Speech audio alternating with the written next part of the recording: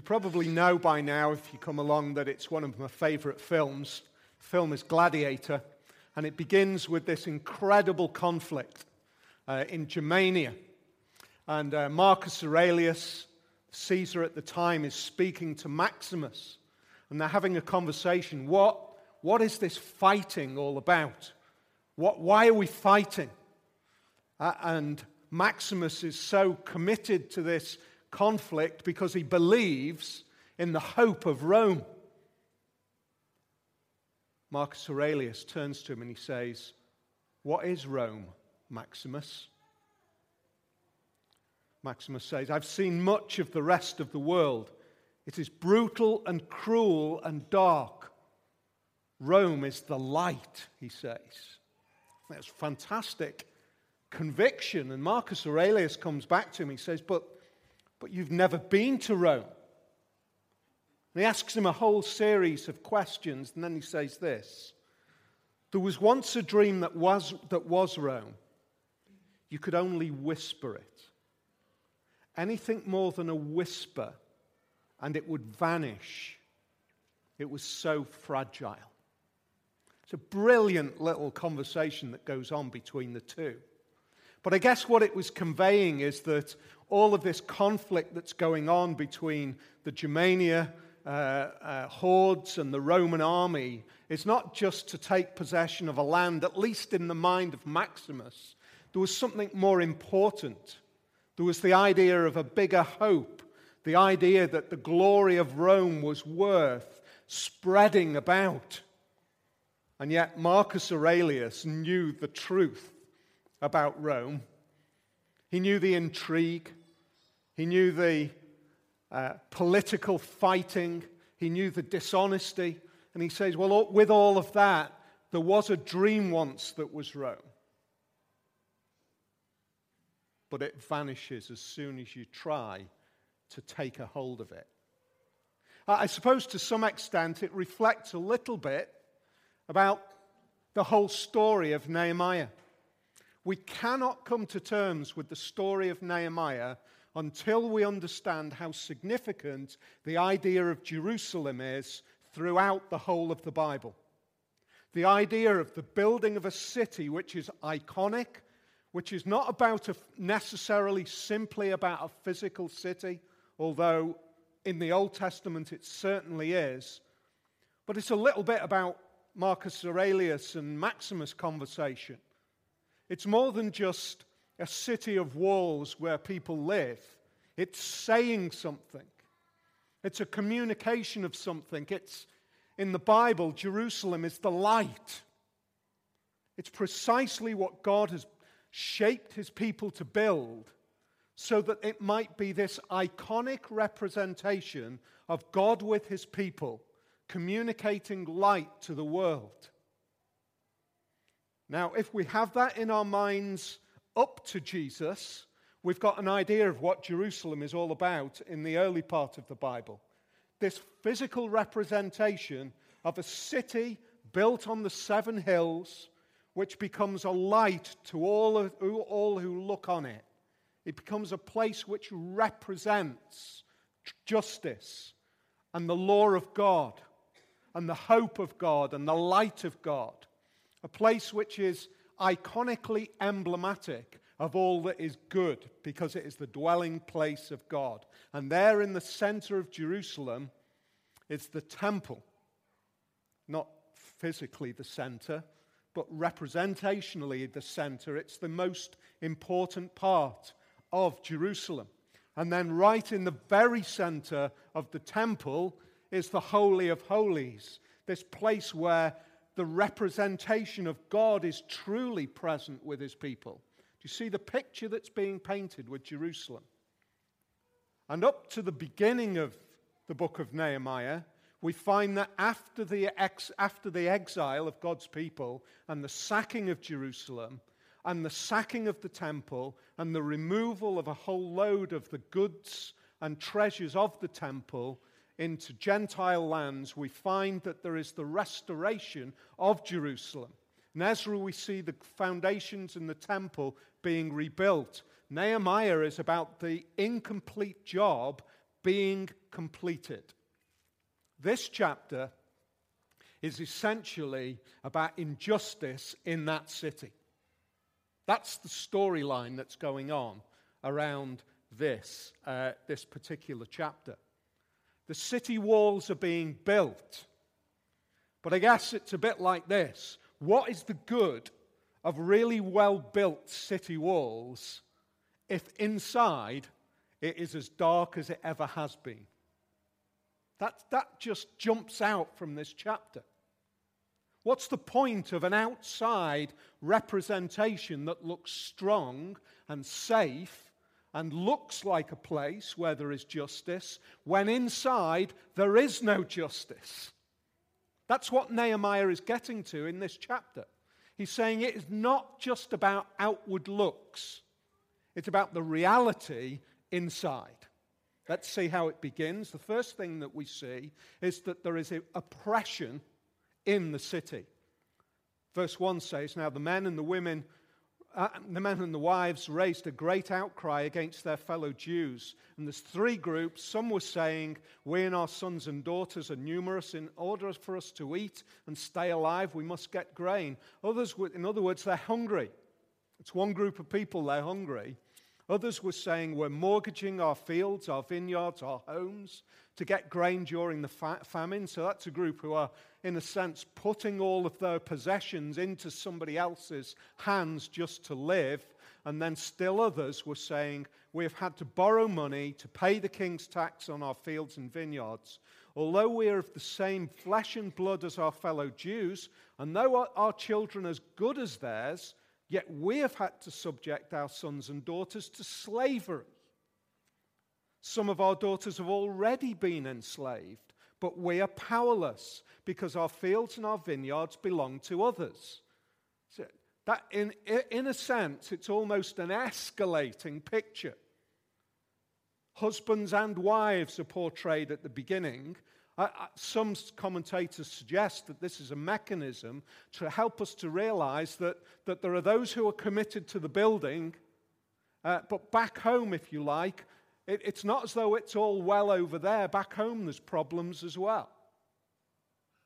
They've actually put their children into slavery so that they might be able to pay the mortgage on their land. And now in our 21st century mindset, we look at that and we think, why? Why would you put your child into slavery to pay the mortgage on the land that you are then farming? That seems so extreme, doesn't it? And yet the idea behind that is that if I lose the ability to produce, then I've completely had it. If I don't own the land, then everything is gone. If I own the land, at least I've got the possibility of raising enough money to redeem my children from slavery in the future. In other words, the picture that's being portrayed is an absolutely critical state of affairs. It is desperate. It's horrific. I guess it shouts out to us, doesn't it? That the world in which we live is a place with the potential, even when good things are being done, for profound injustice. It's a picture, if you like, that even when the work is all about building this city, this kingdom representing city, even then there is injustice in the world. There is something broken in the world in which we live, isn't there? Injustice still continues in exactly the same way. The outcome of this, to give you the kind of big picture synopsis of the chapter, this is going on, this injustice is going on. Nehemiah confronts the rich nobles. They respond, and then the final outcome is that Nehemiah also makes sure that he behaves in an appropriate way. That's the big picture. And yet at the same time, what we see is one small group of people benefiting at the expense of the many. That's the root problem. That's the problem, if you like, which I would suggest continues to be the root of the problem of the human heart. I personally want to benefit at the expense of others. It's my problem. That's your problem. It's the problem of the world in which we live. The exaltation of me over others is the outcome of that. And it's only grace by God working in our hearts that changes us a little bit from that orientation that causes the world not to be as horrific as it could be. We've got this picture in this city. It's pretty evident that this particular group, small group, are benefiting to the many. We live now, don't we, in a global village. That's what everybody's talking about. We live in a global village. What is the concept of a global village? Well, I think the only way we can understand that is by thinking about what a village means. Some of you might live in a village, maybe a small village. And what's distinct about a village? Everybody knows about everybody else, don't they? Everybody knows when such and such happens. Everybody knows who's just won the lottery or who's just bought a new car or whatever else it might be. That's what a village does. That's why we're now talking about a global village. Because everybody worldwide is starting to know about everything. That's the potential. That's the world that we now live in. In other words, the kind of injustice that Nehemiah saw in the village of his city, we now see on a global scale. There have been some shocking figures that have come out over the past few weeks. In 2010, that's not that long ago, is it? 5 years ago. 388 of the richest people in the world owned 50% of the wealth of the world. Put it another way. 388 people owned the same as half of the rest of the world. 388. Our immediate response to that is, number one, we now live in a global village where we can start to see that kind of thing on a global scale, not just on a local scale. 388 people, you say. 50% of the population of the world owns the same as that. 388, it's just terrifying, isn't it?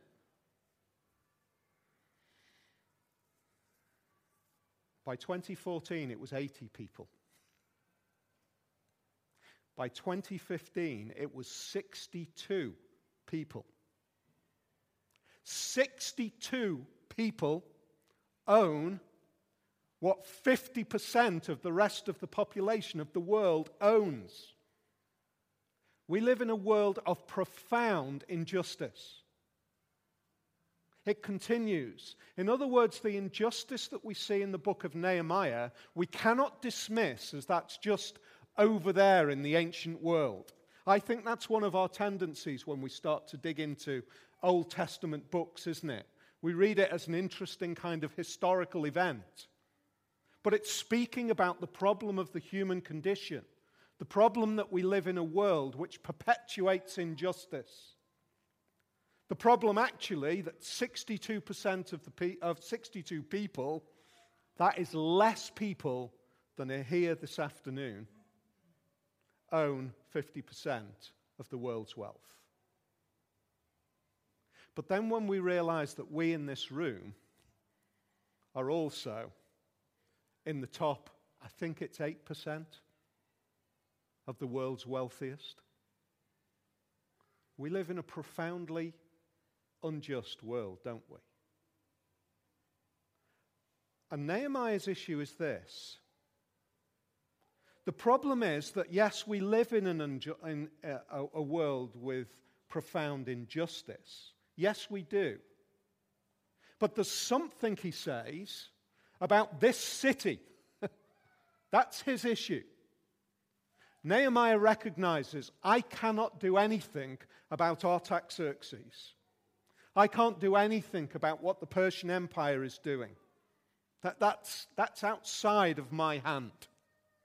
But what's inside of my responsibility is this city, because this city represents all that is just about the God who we worship. That's its task. That's what it's to do. Now, as soon as we start to say that, and because of the connections that we've previously put in place, we can start to see how this text has relevance to us today, can't we? We can start to see how this speaks to us today. We live in a world of injustice.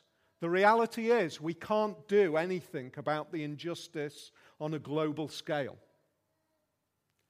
But the fact that we can't do anything about it the global scale doesn't mean that we don't have a task to do. So let's have a look at why the task is important.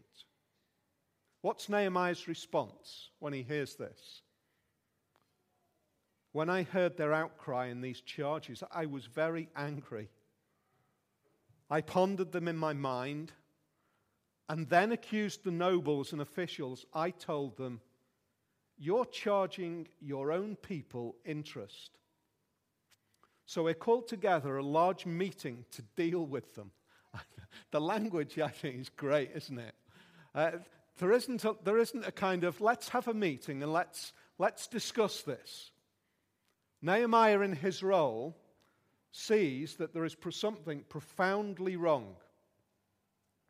And because he has been granted the opportunity to be governor of this land, he carries not only a responsibility, but an opportunity to confront this. I'm going to deal with this, he says. What does that reveal? I guess what it actually reveals is it reveals this heart, doesn't it? He could have had a conversation and thrashed out some sort of compromise agreement, some sort of way of getting round the issue, and trying to keep everybody happy, and yet his heart is revealed in this moment. That this injustice is not right, not because it's simply unjust, but because it doesn't represent what this city is all about. We're building the walls and the inside is corrupt. Jesus spoke about that with the Pharisees. There was a moment in time where the Pharisees were bent out of shape because Jesus' disciples were behaving in a way according to the laws of eating in a wholly inappropriate way. And Jesus said, essentially, he said, you might have a cup which on the outside is clean, but the inside is full of filth. You're like tombs which are whitewashed on the outside, but they're dead on the inside.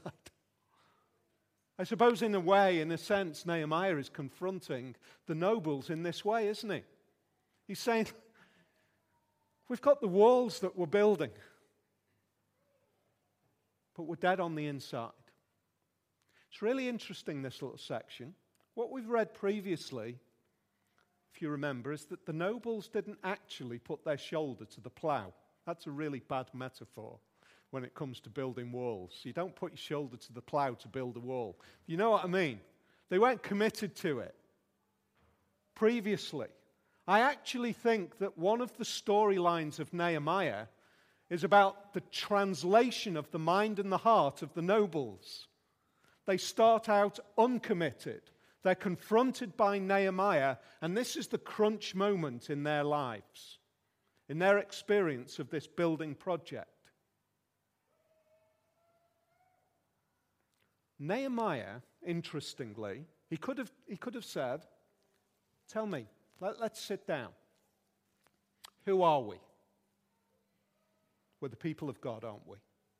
He could have had this conversation with the nobles. What law should we abide by? We should abide by a law which we can look. Let's have a look. Leviticus chapter 25, verse 35 and 36 and 43. where it speaks very clearly about how we should work out interest with our fellow Jews. Nehemiah could have done that.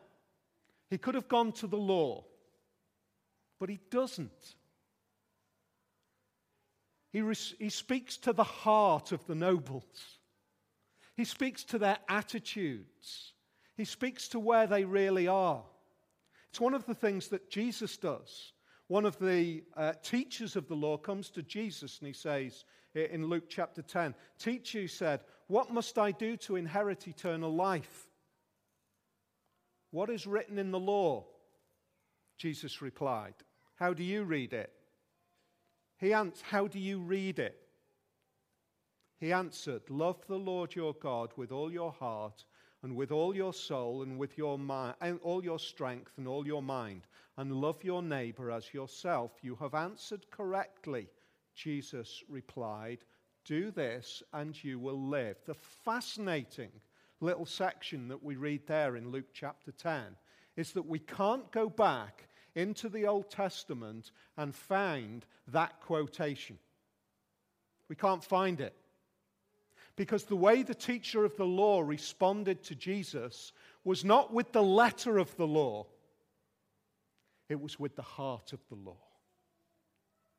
It was what's really going on deep inside. How do you really respond to this?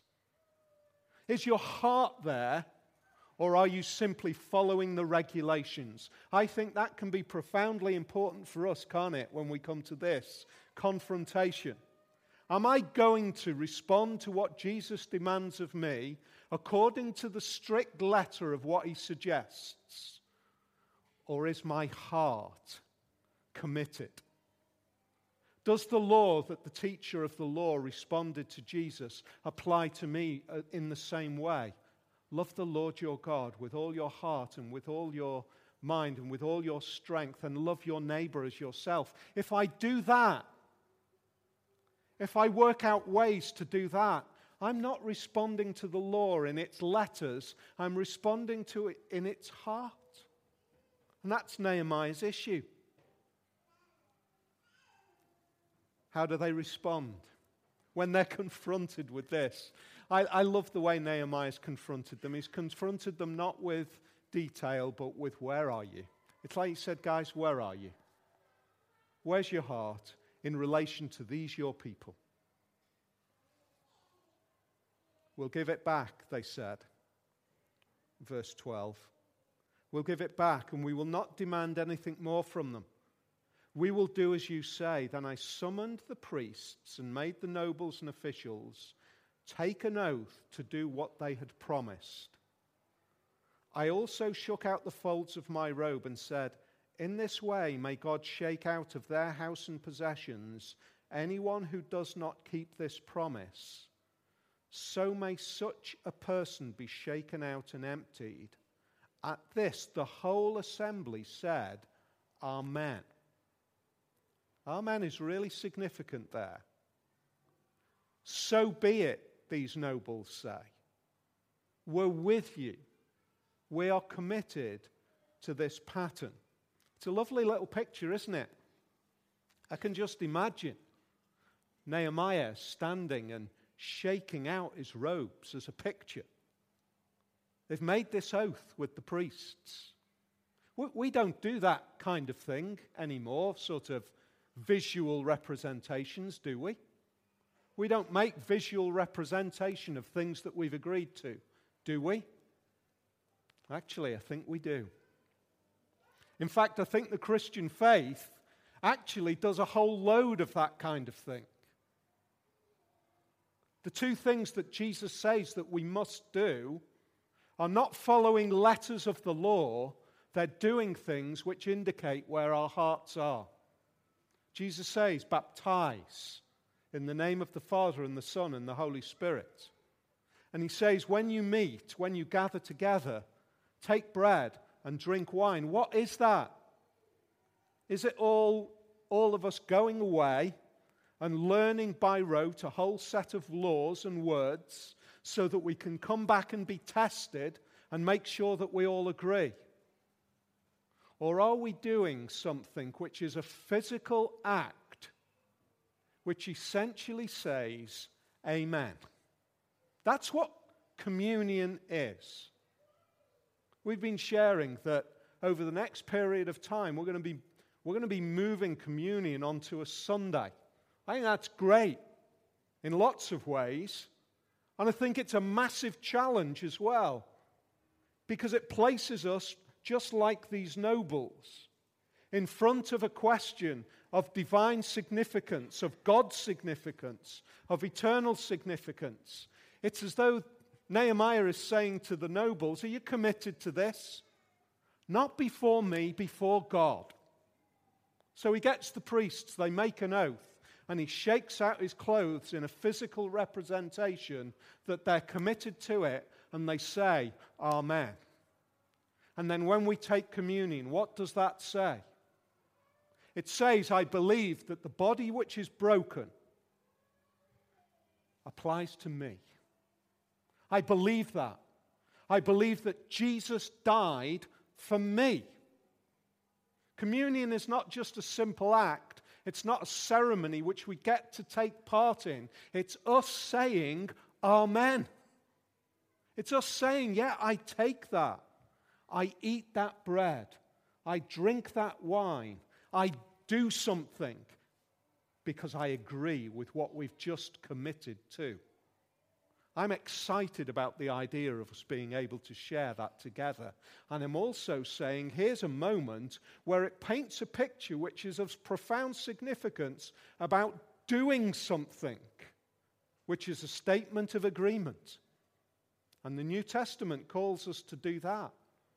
It says, yeah, I'm with you. When we share together, when we eat that bread, drink that wine, I'm saying amen to what Jesus is for me. Wow. I also love this. I don't know about you. You might be one of the really blessed people who can memorize the Bible. I envy you. I am, as best as I can be, in a kind of justified way, covetous of your gift. Because I cannot do it. Let me just say, it's not just the Bible. I can't remember anything. Like, I can't remember strings of words. Rachel laughs at me because I can't remember verses to songs. You know the way you say, well, if you learn it in song, you'll remember it. Yeah, that applies to lots of people, but not me. It's just great to be able, but if the Christian faith was all about being able to remember and recite and pass a test and reach that, if you like, that intellectual ability which says, yes, you're good enough, then I'd fail. But I love the fact that the Christian faith is about doing a really simple thing which says, Amen. It says, I believe that Jesus died for me. It's what it's about.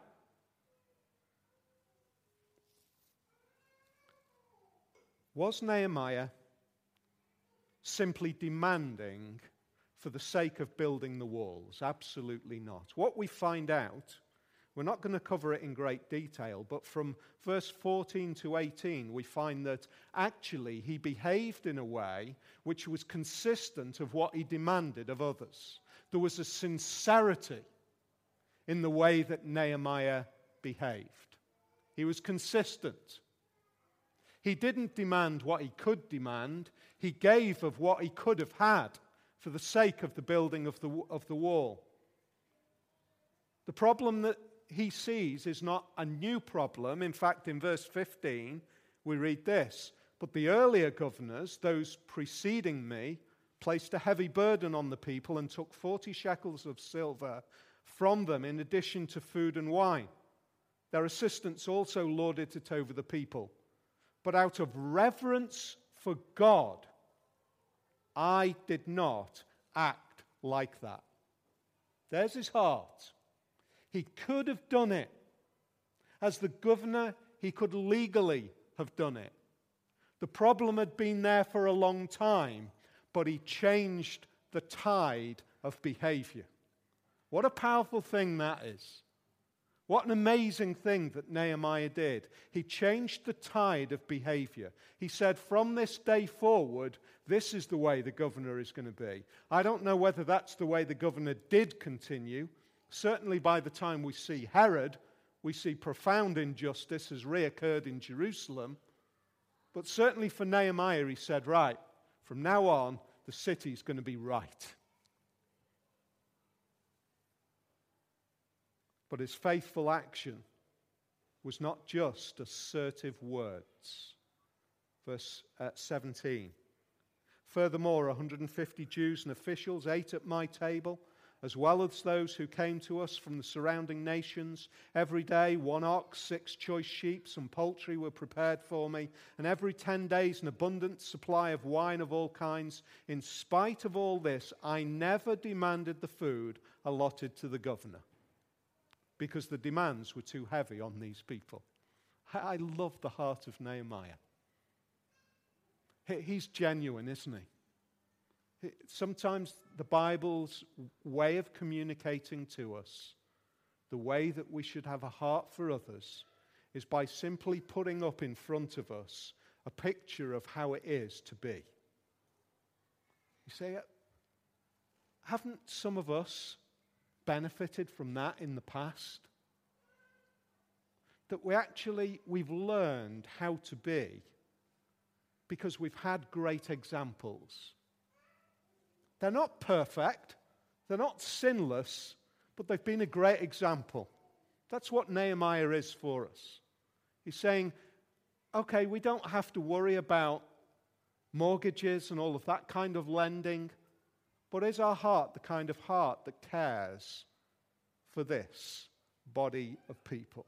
Here's the transfer. The model is quite simply this. The demands of the city that was being built become the demands of the kingdom that Jesus has constructed. Do you remember when the key words in Matthew on the Sermon on the Mount where Jesus says, you are the city on the hill? He's using language there which just connects with Jerusalem. He says, you are now this. In other words, all of the demands that have gone before for justice now live with us. We need to live in this way. We need to live with a care and a compassion and a love which is expressed, I guess, most helpfully. Let's have a look at the way it's expressed. 1 John chapter 3 and verse 17. Now, this is written in a particular age, and we need to work out how to translate it to our day. But 1 John 3:17 says this: if anyone has material possession and sees a brother or sister in need, but has no pity on them, how can the love of God be in that person? That's what it says. We are living in incredible days, aren't we? We've got all sorts of political stuff going on. We can't change a whole load of that stuff, but we are called to the kind of love that is expressed in 1 John chapter 3 and verse 17, where John makes it really clear if we don't care, he uses almost kind of grand language to say, how can God's love be in you?